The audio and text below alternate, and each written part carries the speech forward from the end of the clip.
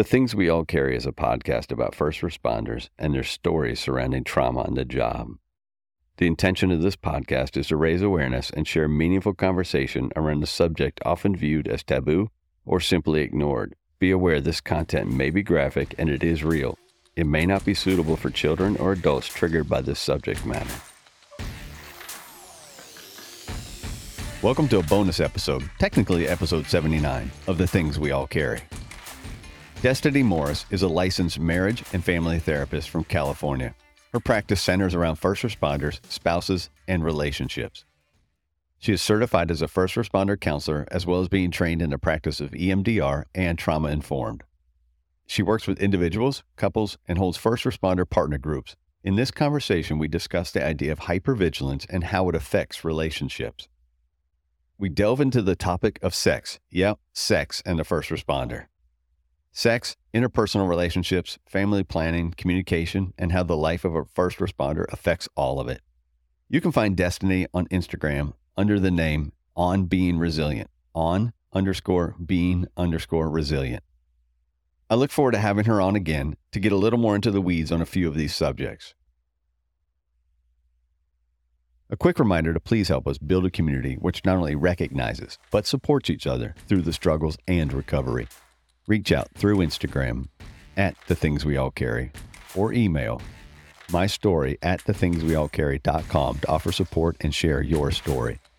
Please remember to leave a review on iTunes and give a shout out to any first responder you know, love, or care about. Y'all enjoy the show.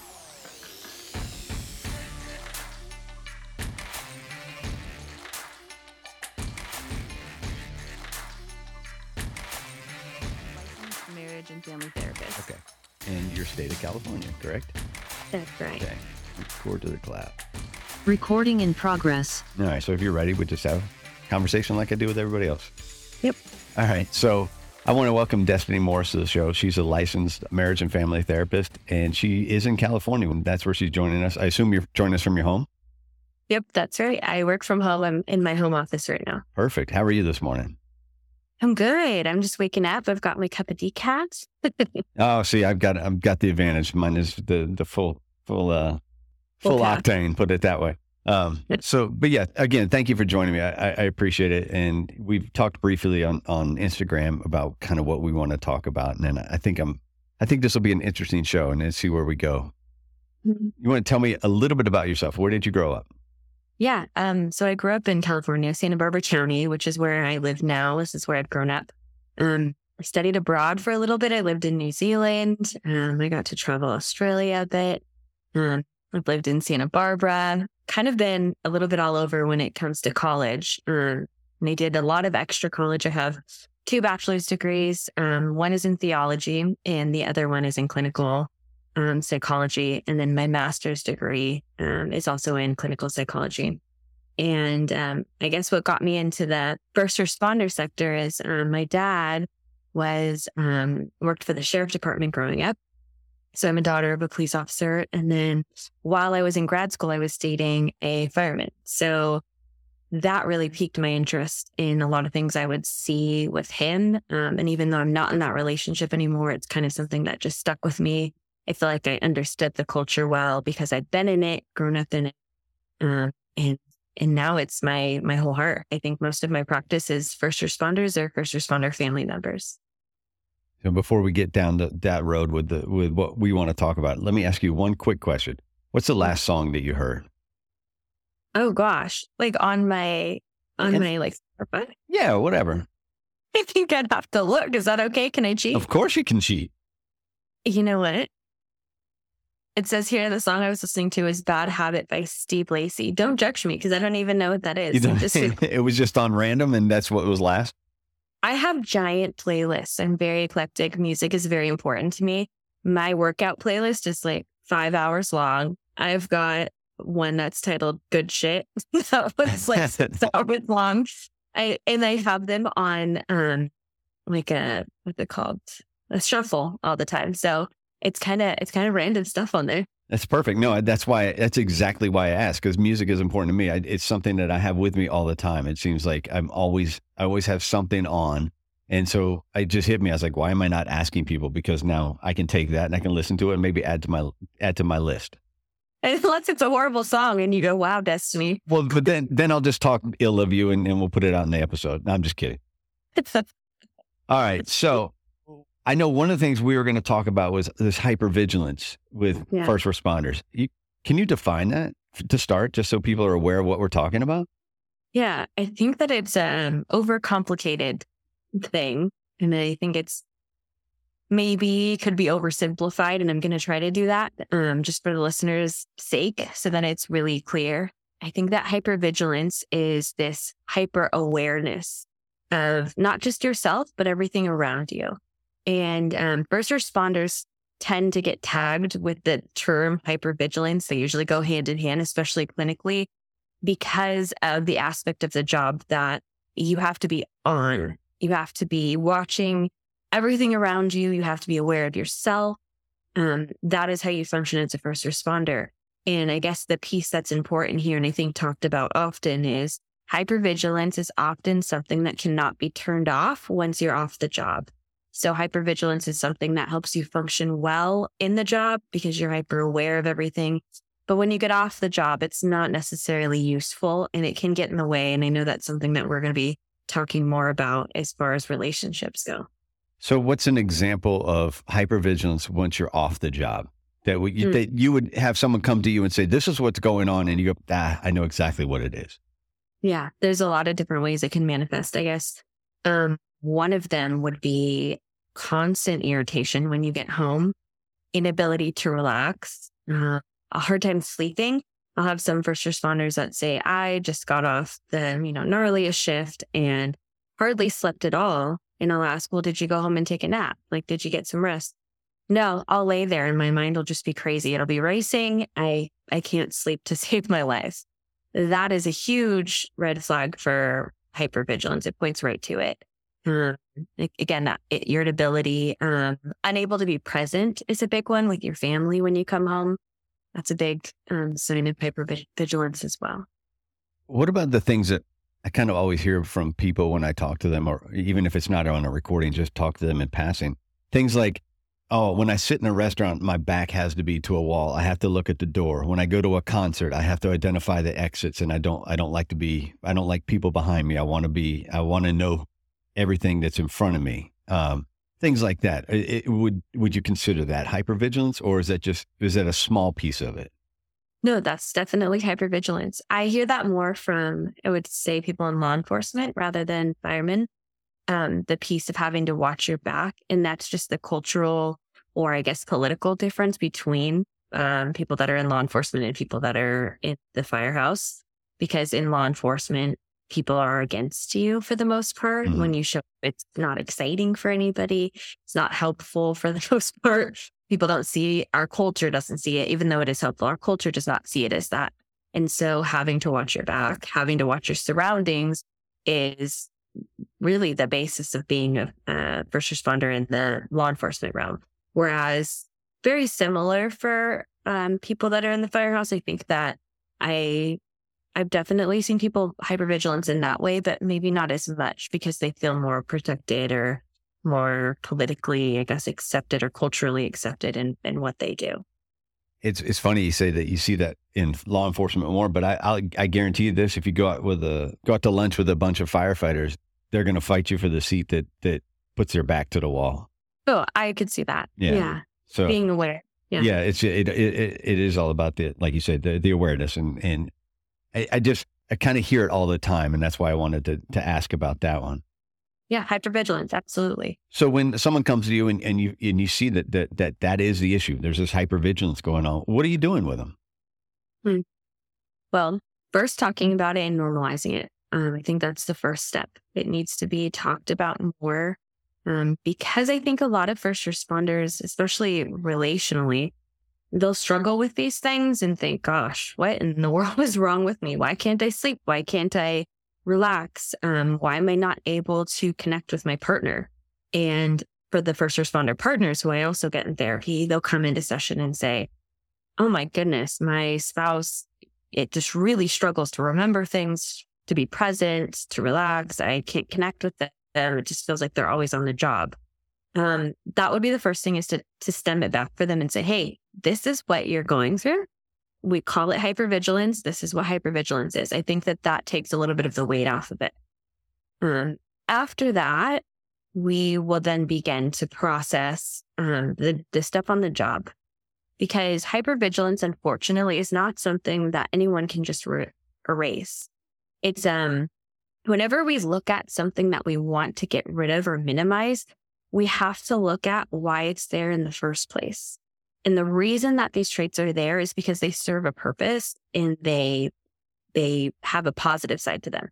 So if we think about the positive side of hypervigilance, it's the ability to be very aware of yourself and your surrounding, which is important as a first responder. It's, if not the most important thing. Being able to see what needs to get done and getting it done. That's the very important thing. Also, the aspect of being able to shut off your own emotions and turn on this first responder mentality of, see what the problem is and address it without your own personal bias or emotions getting in the way. So I cannot erase hypervigilance because it's an important asset to the job. But what we can do is we can start to unpack some of the stuff in the job, and that can help separate work from home, and talking about, learning how to decompress better, coping skills for decompressing. Those are key to helping with hypervigilance, like helping people to decompress and come down from their shift a little bit smoother. In a way, is it kind of like harnessing the hypervigilance? So you're taking it and you go, okay, this is not a bad thing, but let's apply it in the right way. Yeah, let's keep it in its box and not let it bleed into things that are it's not helpful for, right? Yeah, absolutely. How does this hypervigilance, how does it affect outside of the job? I understand we keep watch, we have trouble sleeping, but it has to be impacting everything about life for some people. Yeah. Well, some people can't turn it off, right? You get home and you take off your work clothes. And I would think people in a 9-to-5 job, not myself, because I struggle with this too. I think therapists also struggle with it on a different element, but people with us, think someone that works as a waitress, maybe let's use them for an example. They come home, they take off their uniform, they shower, they lounge on the couch, and maybe they'll think about things that bothered them about their shift. But at home, they do not continue to be a waitress. They are, mom, wife, individual. First responders, when they get home, a lot of times they take off their uniform, shower. Some first responders are really good at turning that part of themselves off, but I've seen a lot of them, and maybe it's just a bias because of the people I see in my practice, right. People who struggle with this, they struggle to take off the persona or the job or the identity of being a first responder. And that's where the hypervigilance can get in the way. And I can speak more specifically about that too.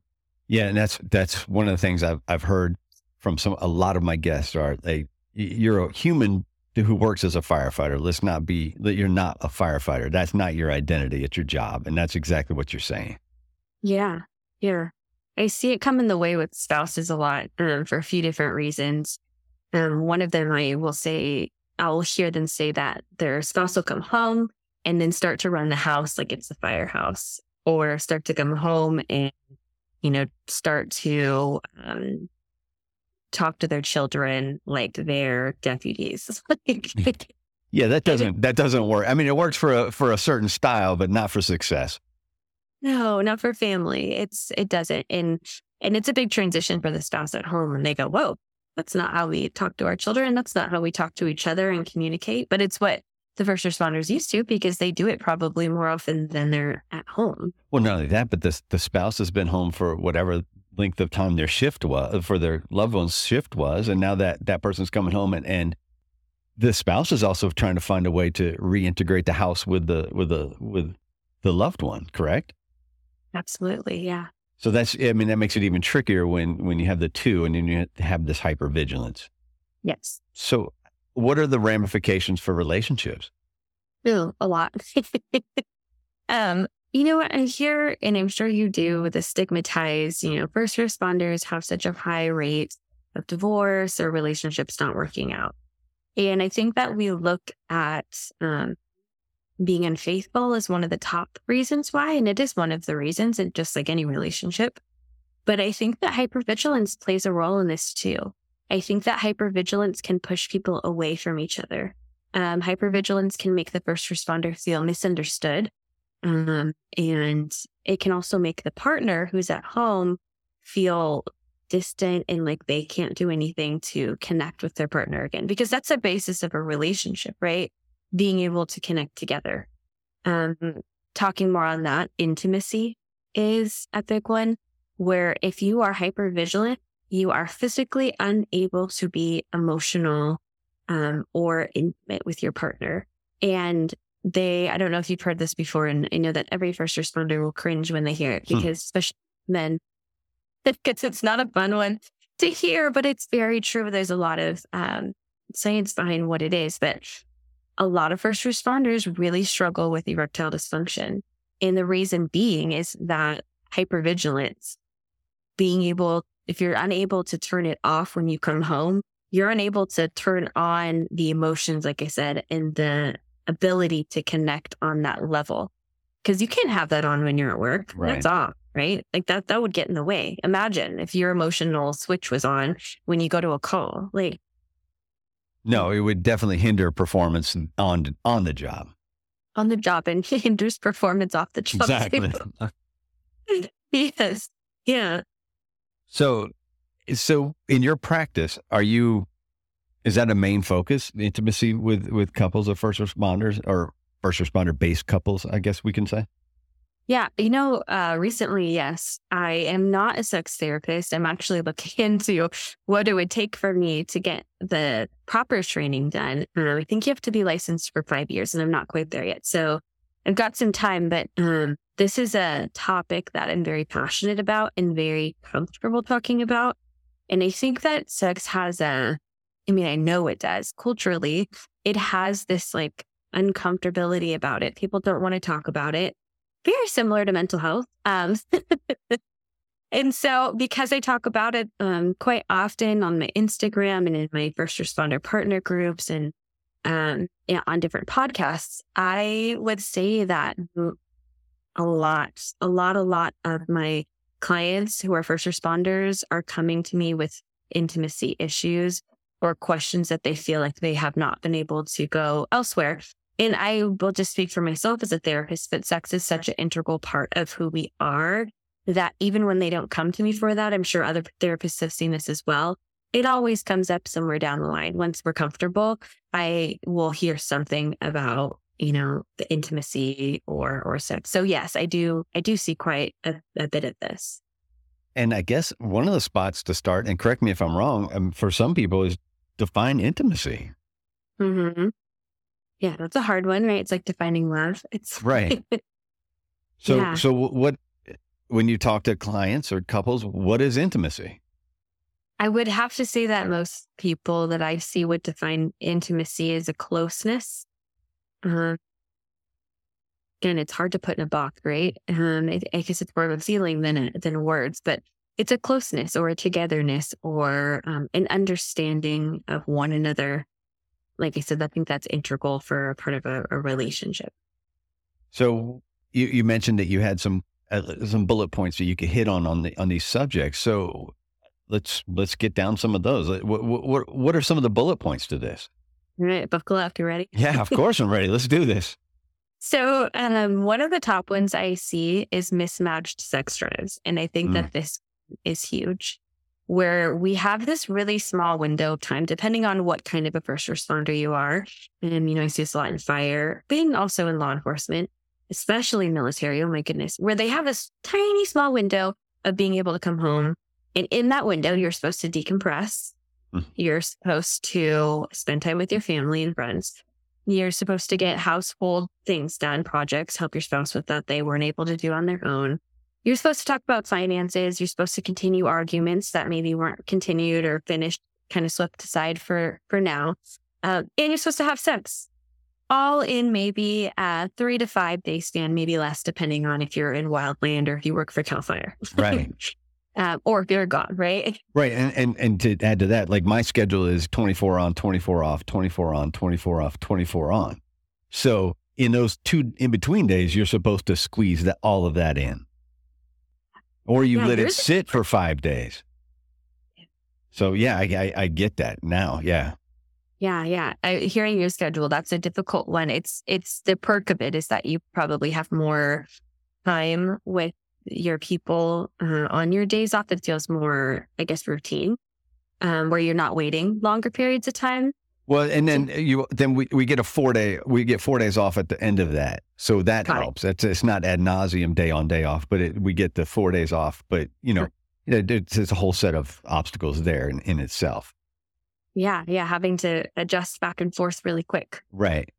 Yeah, that's the biggest one I see. But yeah, for intimacy, mismatched sex drives is a really big one because we have such a small window of time, you really don't have a whole lot of options. So maybe you are a person that prefers to be intimate in the morning or in the afternoon or the evening.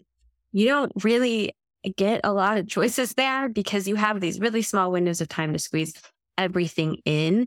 And so a couple factors here. Let's say you have, and I'm thinking like heterosexual relationship here, and I tend to think of the woman as the person that stays home, but that's not always true. We have female first responders, obviously. And so if you're listening, please apply this to what you are, but I will use this as the example. Let's say your wife is at home and she has children, and whether she works from home or goes to work or stays at home, it is very common for a woman to feel touched out. I don't know if that's a term you've heard before. No, I haven't.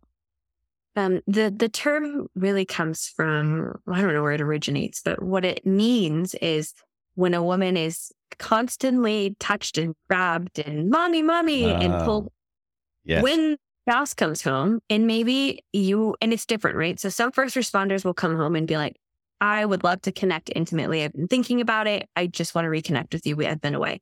Some first responders will come home and go, do not touch me with a pole because I feel like I need to sit in silence and I don't want to be there. So it depends for who you are. But for the spouse that's touched out, they definitely do not want to be touched when they get home. So that can be a challenge for the first responder who comes home that wants to be intimate and reconnect. But that wife or that, person that's at home, maybe with children, is like, I need some time to decompress without being touched. And that can cause some conflict in relationships. It can go the other way around too, where the first responder doesn't want to be touched. I have a lot of first responders who their way of decompressing is sitting on the couch after they shower and just sitting in silence. And that's what they need. Mm-hmm. And then the other side of that is if there is not good communication, and communication is really the umbrella here. If there's not good communication, then the partner of the first responder is going to start to feel insecure. Why are you not wanting to be intimate with me? Are you not attracted to me? Did you not miss me like I missed you? Right? Yeah. What's wrong with me? Yeah. Or is there someone else? I think that's a big one too. Yeah. So mismatched, you said sex drives basically, correct? Yes. Yeah. And so that relates to that touched out, obviously, if you're trying to squeeze in everything, and then you're also trying to find time for that intimacy, which is so necessary in a relationship. And what would create the mismatch though? Is that an innate thing in somebody as a high or low sex drive, or is that from the stresses of the job and family? Both. Yes and yes. I think that it is an innate thing, right? We have a certain amount of hormones in our bodies, and some people have higher sex drives than others, and that's very natural and normal.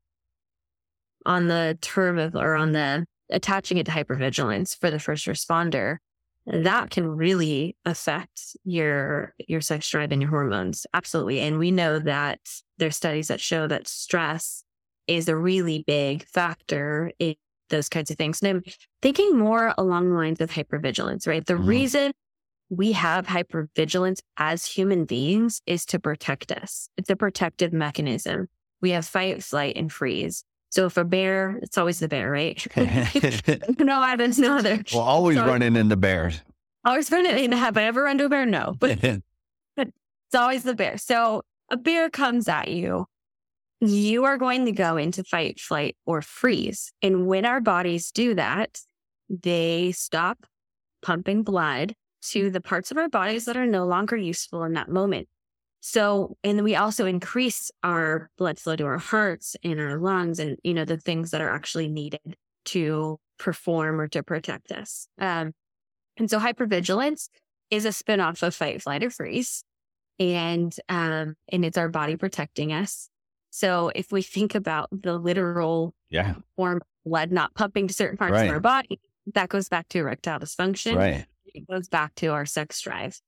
It's not even on the radar when you're at work. You're not maybe it pops in your head sometimes, but when you're working, you're probably not thinking about your sex drive. You're probably thinking about, what you need to get done, what's in front of you, what that patient needs, how you're protecting yourself, watching your back, all these things. So because that goes on the back burner, it takes a long time sometimes for the first responder to get that back up to something that's even on their radar. So if you just come home and your wife is like, oh, I really want to be intimate with you, you might go, oh, I'm unable to, even though I want to. Maybe logically you want to, but physically you might not be able to because you're still in that fight or flight mode. You're still in the bear's chasing me mode. It's not part of the system functioning. Do you ever see the opposite? Yes. And I think what you're asking, I see people that use sex as a coping mechanism. Is that kind of what you're... Well, yeah. Or do you have couples that they come in and go that his or the firefighter or the first responder sex drive is elevated where the spouse is maybe subdued or muted a bit. And is there an explanation for that? If that's even, I don't know. I don't know if that's prevalent. Oh yeah. I see all kinds of stuff. It's different for every couple. Yes, I have seen that as well. And this goes hand in hand with a really important topic. And this is probably where I get most of my male clients. And I will say that most of these sessions are phone sessions because there's a lot of shame and embarrassment. Mm-hmm. They don't want to be seen. And that's totally fine. You can do therapy over the phone and you don't ever have to look at your therapist if you don't want to. But that right there, I think really speaks into the topic of pornography addiction and sex addiction. And those right there are extremely high with first responders. And the reason being is because there's this high risk, high reward mentality. And that is something that first responders thrive off of on the daily, right? You're always being put into these not always, but a lot of times more adrenaline situations. It's something that you function well and you're used to it. So there's this draw of things like pornography or sex addictions. And infidelity goes hand in hand with this too. And I think that this is the element where they have the stereotypes of, first responders have more, higher rate of divorce because of cheating. I think that it actually isn't because first responders are innate, like they're not cheaters. I think it's because there's this high risk, high reward mentality that can be really, it draws first responders in. Interesting. Yeah. So a couple comes to you. What do you do with this mismatched drive? Mm-hmm. Communication. It goes back to that. So it's always always communication. Always the bear, always communication. These are just like the standard golden rule. So around communication, and these are the kind of the more tangible tips I would like to give anyone that's listening to this or has struggled with it is, so for the first responder, I'll give you both perspectives. For the first responder that comes home and let's say they are not ready to be intimate because they need some time to decompress. Or I've had first responders that will start to get intimate and then get flashes of what they saw at work. Mm. And that's a mood kill, right? Like no one wants that. Yeah, that would be a buzzkill. Absolutely. Yeah. You're like, ooh, that's not supposed to be there. And that goes with compartmentalizing. So if I had a first responder that struggled with wanting to be intimate and the partner is feeling like, do you not like me? What is wrong? The communication I would really love to see, and I would try to teach them to communicate better with themselves and to each other, is for the first responder to tell their partner, hey, when I have hard shifts, I'm going to send you a text or a call on the way home and let you know that I need extra time to decompress. It is not because I'm not attracted to you. It is not because I'm seeing someone else. It is not because I don't want to be intimate. It's because I need this time. And what that does is it gives the partner reassurance that it's not them, that they're not the problem. So that would be the very basic when we hear it. But a lot of couples struggle with that communication. the first responder that shut down, the last thing they think about is communicating with their partner that they're shut down. Yeah. Yeah. How do you express your shutdown when you're shut down? Exactly. Yeah. But I would say express it before you shut down if possible. Check in with your partner before. And it could be helpful too if the first responder struggles with that, for the partner to know and go, okay, I'm actually going to check in with you. I will text you on your way home and say, hey, thumbs up, thumbs down. How are you doing? So that there's another thing too is I see a lot of people that get their expectations up really high of the partner, of the first responder. And then there's a lot of disappointment when their expectations are not met, whether that be met with excitement at the door and maybe the first responder comes in grumpy because they haven't slept and had a bunch of stupid calls in a row, whatever the case is, the expectations need to be appropriate, or there's going to be disappointment involved. So how do you mitigate some of this? How do you, on the first responder's part, so you're at work and you know that you're starting to realize there's some hypervigilance and you're worried about this performance at home and your inability to provide intimacy to a partner. How do they go about saying, okay, this is how I stop compartmentalizing. I reach out, I talk. Are those all the issues, like talking and reaching out and sharing? Or is there another way of helping?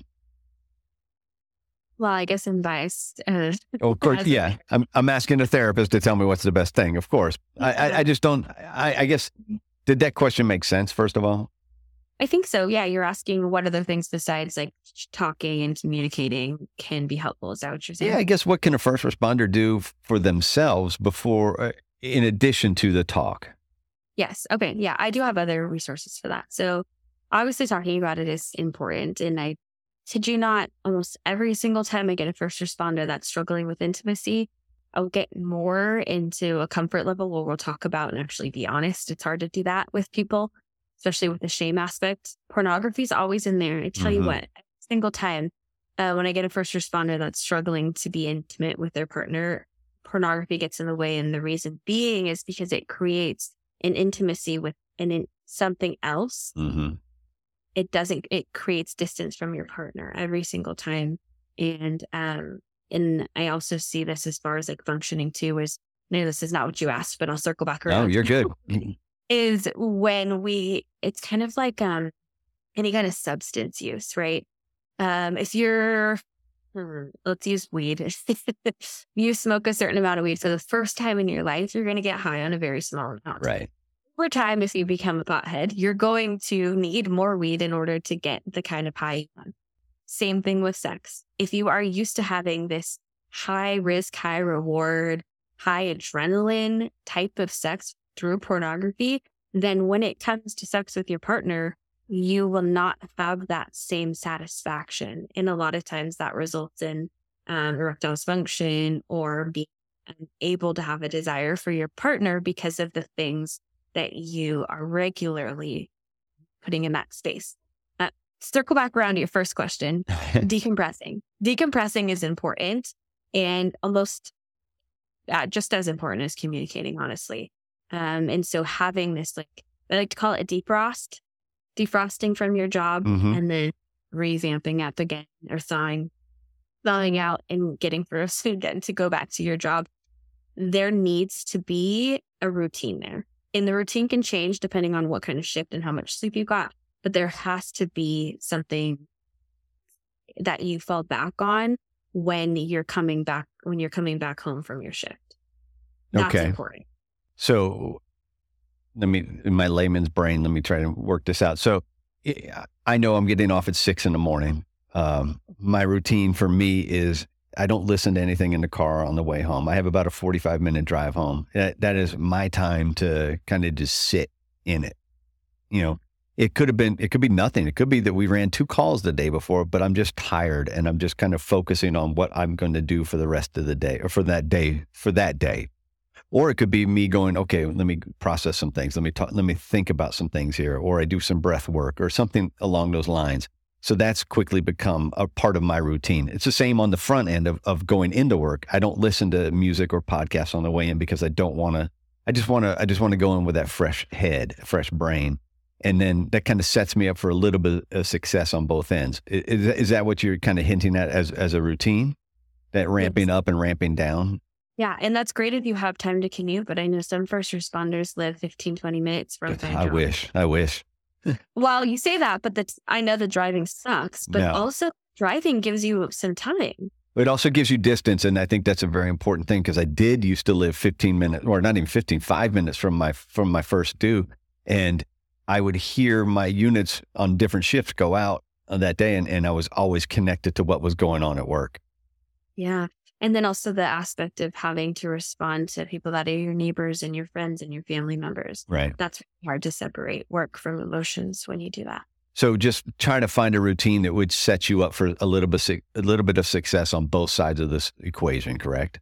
Yeah. There's this, I don't know if you've heard this before, but there's this, what they call it, the theory of finishing the stress cycle. Have you heard this before? No. Oh, it's brilliant, really. And everyone needs it, even if you're not a first responder. But we have something called a stress cycle throughout our day. First responders really have a stress cycle because they're hypervigilant, so their level of stress is very high during the day. We can't just stop it. If we stop the circle, it doesn't complete and it doesn't finish, then we're stuck in this state of hypervigilance. And there's a book on it. It's called Burnout. The book is written for women, but I think there's so much good and valuable information in there that a man could listen to it or read it as well. But her name is Emily, and she has a PhD. I can't pronounce her last name. So I'm not going to try. The book is called Burnout, and she talks about the stress cycle and how if you don't stop or continue or finish the stress cycle at the end of your day, then you are stuck in the stress.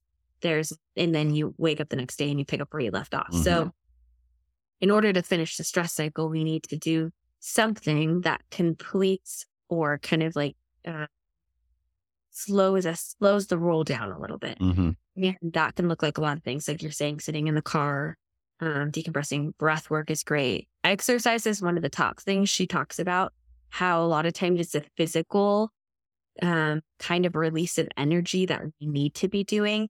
But obviously, if you haven't gotten sleep, the last thing you're thinking about doing is going and getting a workout when you've finished with your shift.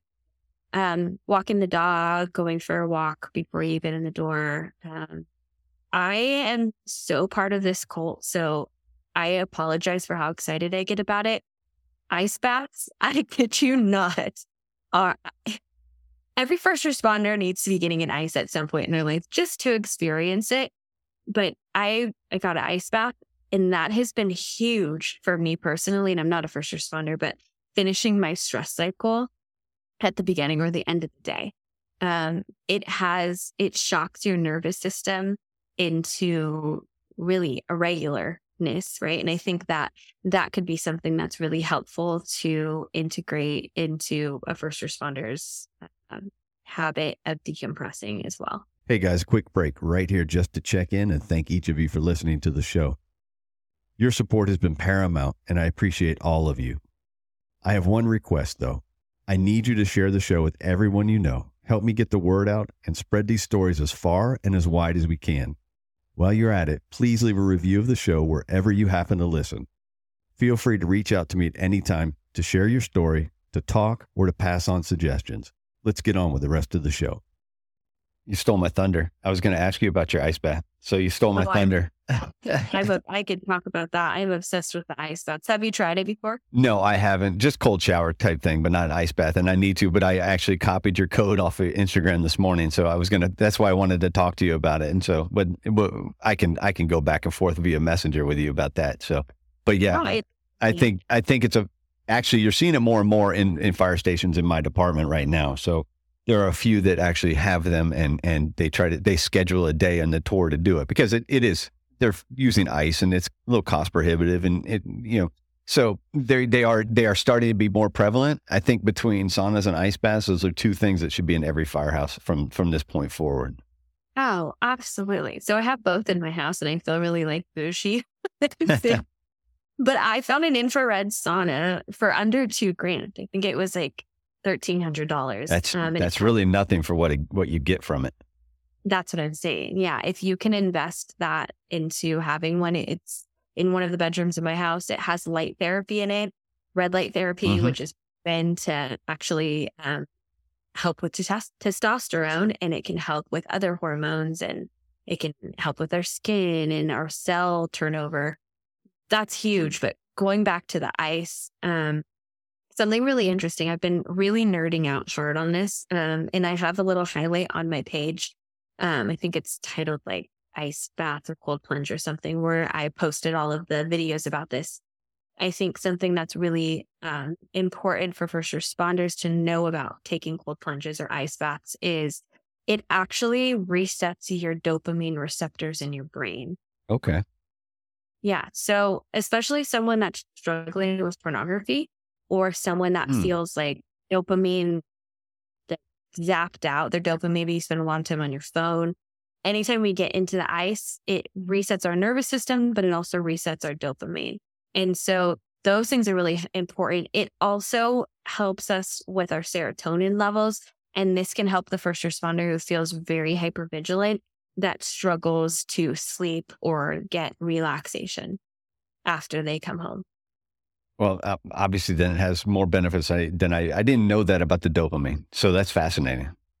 Yeah. There's, I know this is like extra nerdy, and I'm sure everyone listens. Have you listened to what's his name? Andrew Huberman? Yeah.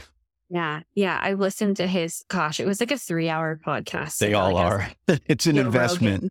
Yeah.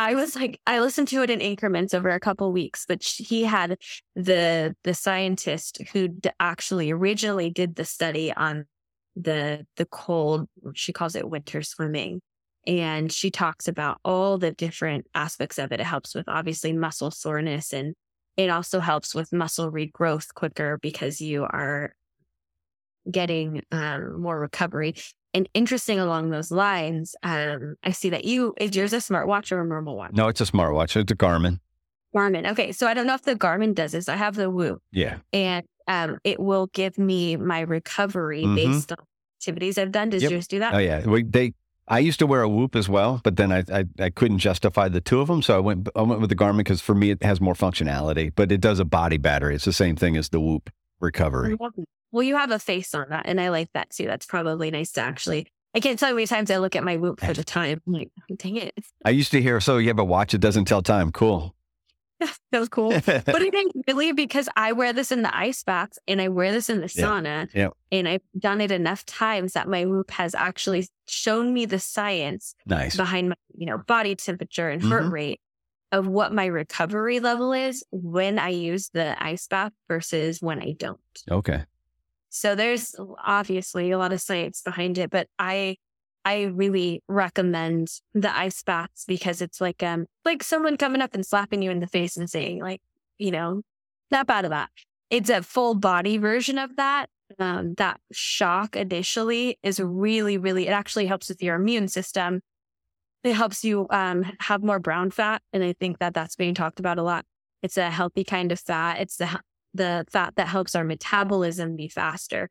So there's so many, I told you I could nerd out. I'll stop now. But there's a lot of kind of really cool benefits of a cold plunge. And I love to see it in first responder houses and in firehouses because it's important.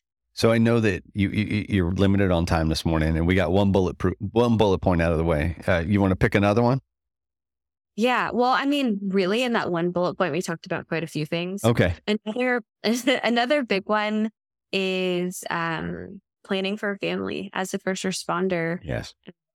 It's very difficult. And I'm thinking from a woman's perspective, right? We only ovulate for a few number of days out of the month, and that's when we are able to conceive. And so if you're trying to match your first responder's schedule off, plus your body ovulating, plus your sex drives, because that's a whole nother thing when people are planning for babies, it kind of like takes the fun out of sex. I've heard a lot of couples who are like, sometimes it feels like a chore because we have to do it on certain days, or you want to get as much sex in as possible to higher your chances of having a baby. That can be a really prolonged or difficult process. And then there's also the stress mentality of the first responder might have a lot of pressure, or where they have like performance anxiety because they know that their wife is going to need to have or want to have sex for whatever reason, whether you're planning for a baby or not. that can cause anxiety for the first responder, and that can cause performance issues too. So that's another bullet point. I think on top of that, I mean, you obviously have the stressors from home, but I think, and you and I briefly spoke about it before we came on air, so to speak. You have, I think, and I'm going to mention her by name. Stephanie White runs that Beltane Guild on Instagram, and she talks about the trials and tribulations just put upon you from a fire department standpoint. As a female or a woman in the fire department, the stresses the department puts on you, the expectations the department puts on you. You know, it kind of goes back to that old adage of, well, if we wanted you to have a child, we would have issued you a child, which is an old school mentality, but it's still prevalent. Mm-hmm. And it's the same thing if you're the male in a relationship and you're the firefighter. There's some pressure put on you when you have a child too, because they don't want you to take it that much time away for paternity leave, or on the other hand, maternity leave if you're a woman in the fire department. Yeah.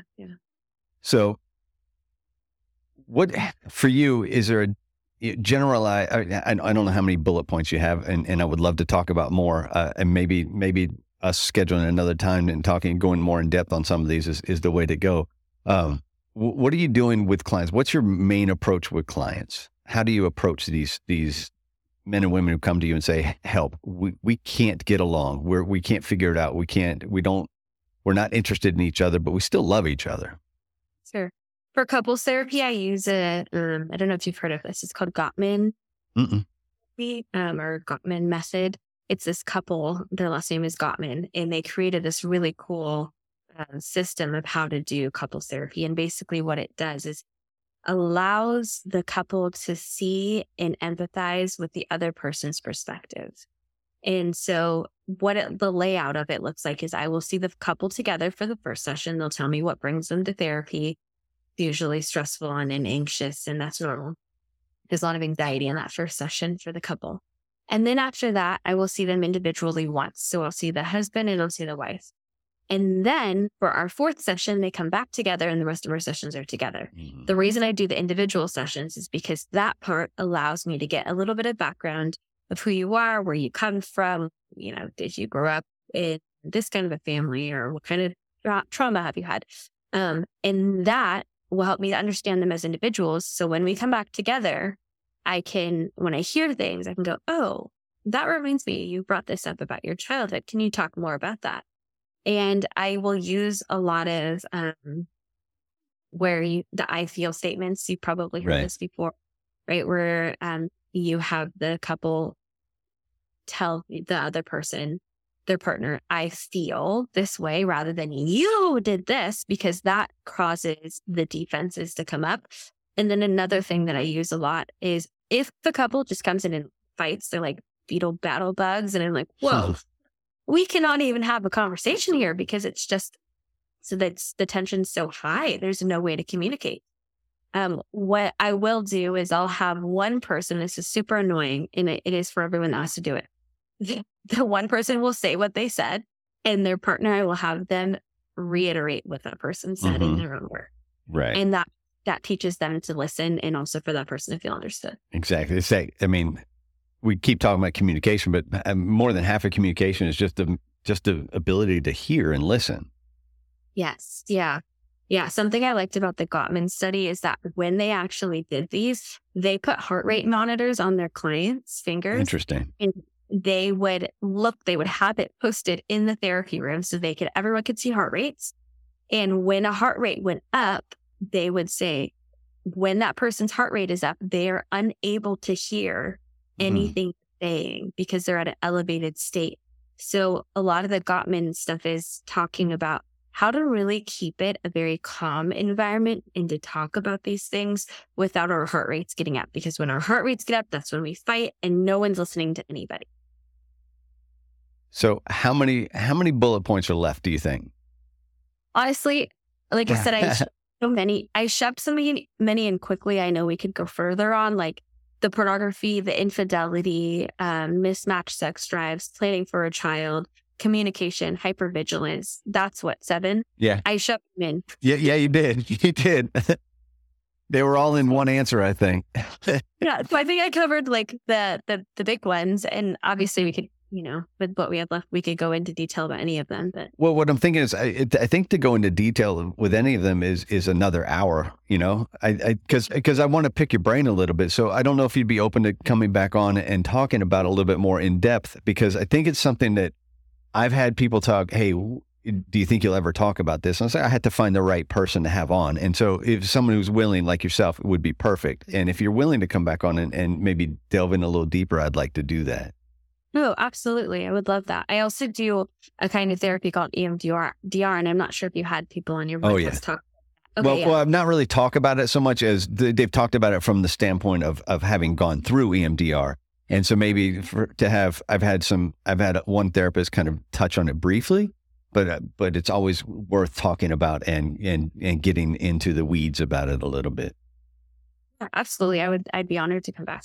I'm going to ask you the same questions I ask everybody, if you don't mind.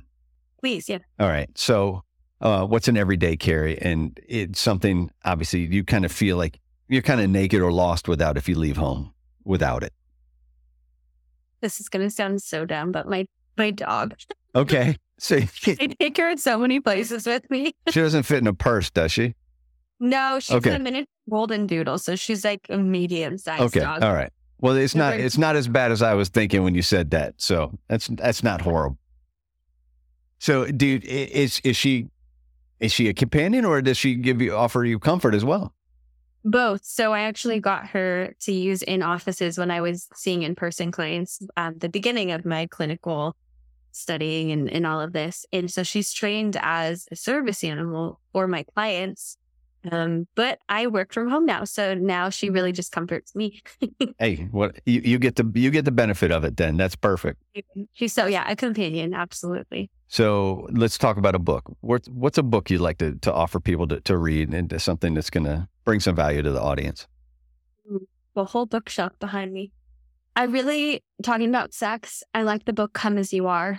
It's really good. It's the same author as the woman who wrote the book Burnout that I was talking about, that stress cycle. Okay. I think both of those are really amazing books. And I have a few books on, for first responders. I mean, the typical emotional survivals for law enforcement. Above the Ashes is a good one for wildlands. I have Surviving the Line of Duty. It's a good one. What's this one right here? I have a stack of first responder ones. Breaking the Blue Wall is a really good one too. This one's for cops in mental health. So Okay. if anyone wants any of these books or wants to know more about them, you can always send me a message on Instagram, and I can always send over a picture of that too. Also, and really briefly before I lose you for the day, can you give me some information about Overwatch Collective? Oh, yes, absolutely. So this is a good one. I am a therapist that works with the Overwatch Collective. I was actually their first contracted therapist when they began. It's a nonprofit organization that raises money for first responders and their families to go to therapy. And what they do is they pay for the first 3 sessions in full. So anyone that wants to see me that's a first responder spouse, a child of a first responder, or the first responder themselves, that goes through the Overwatch. They ask you for like a 1 to 2 page description on why you need financial help. So you just put your information in there.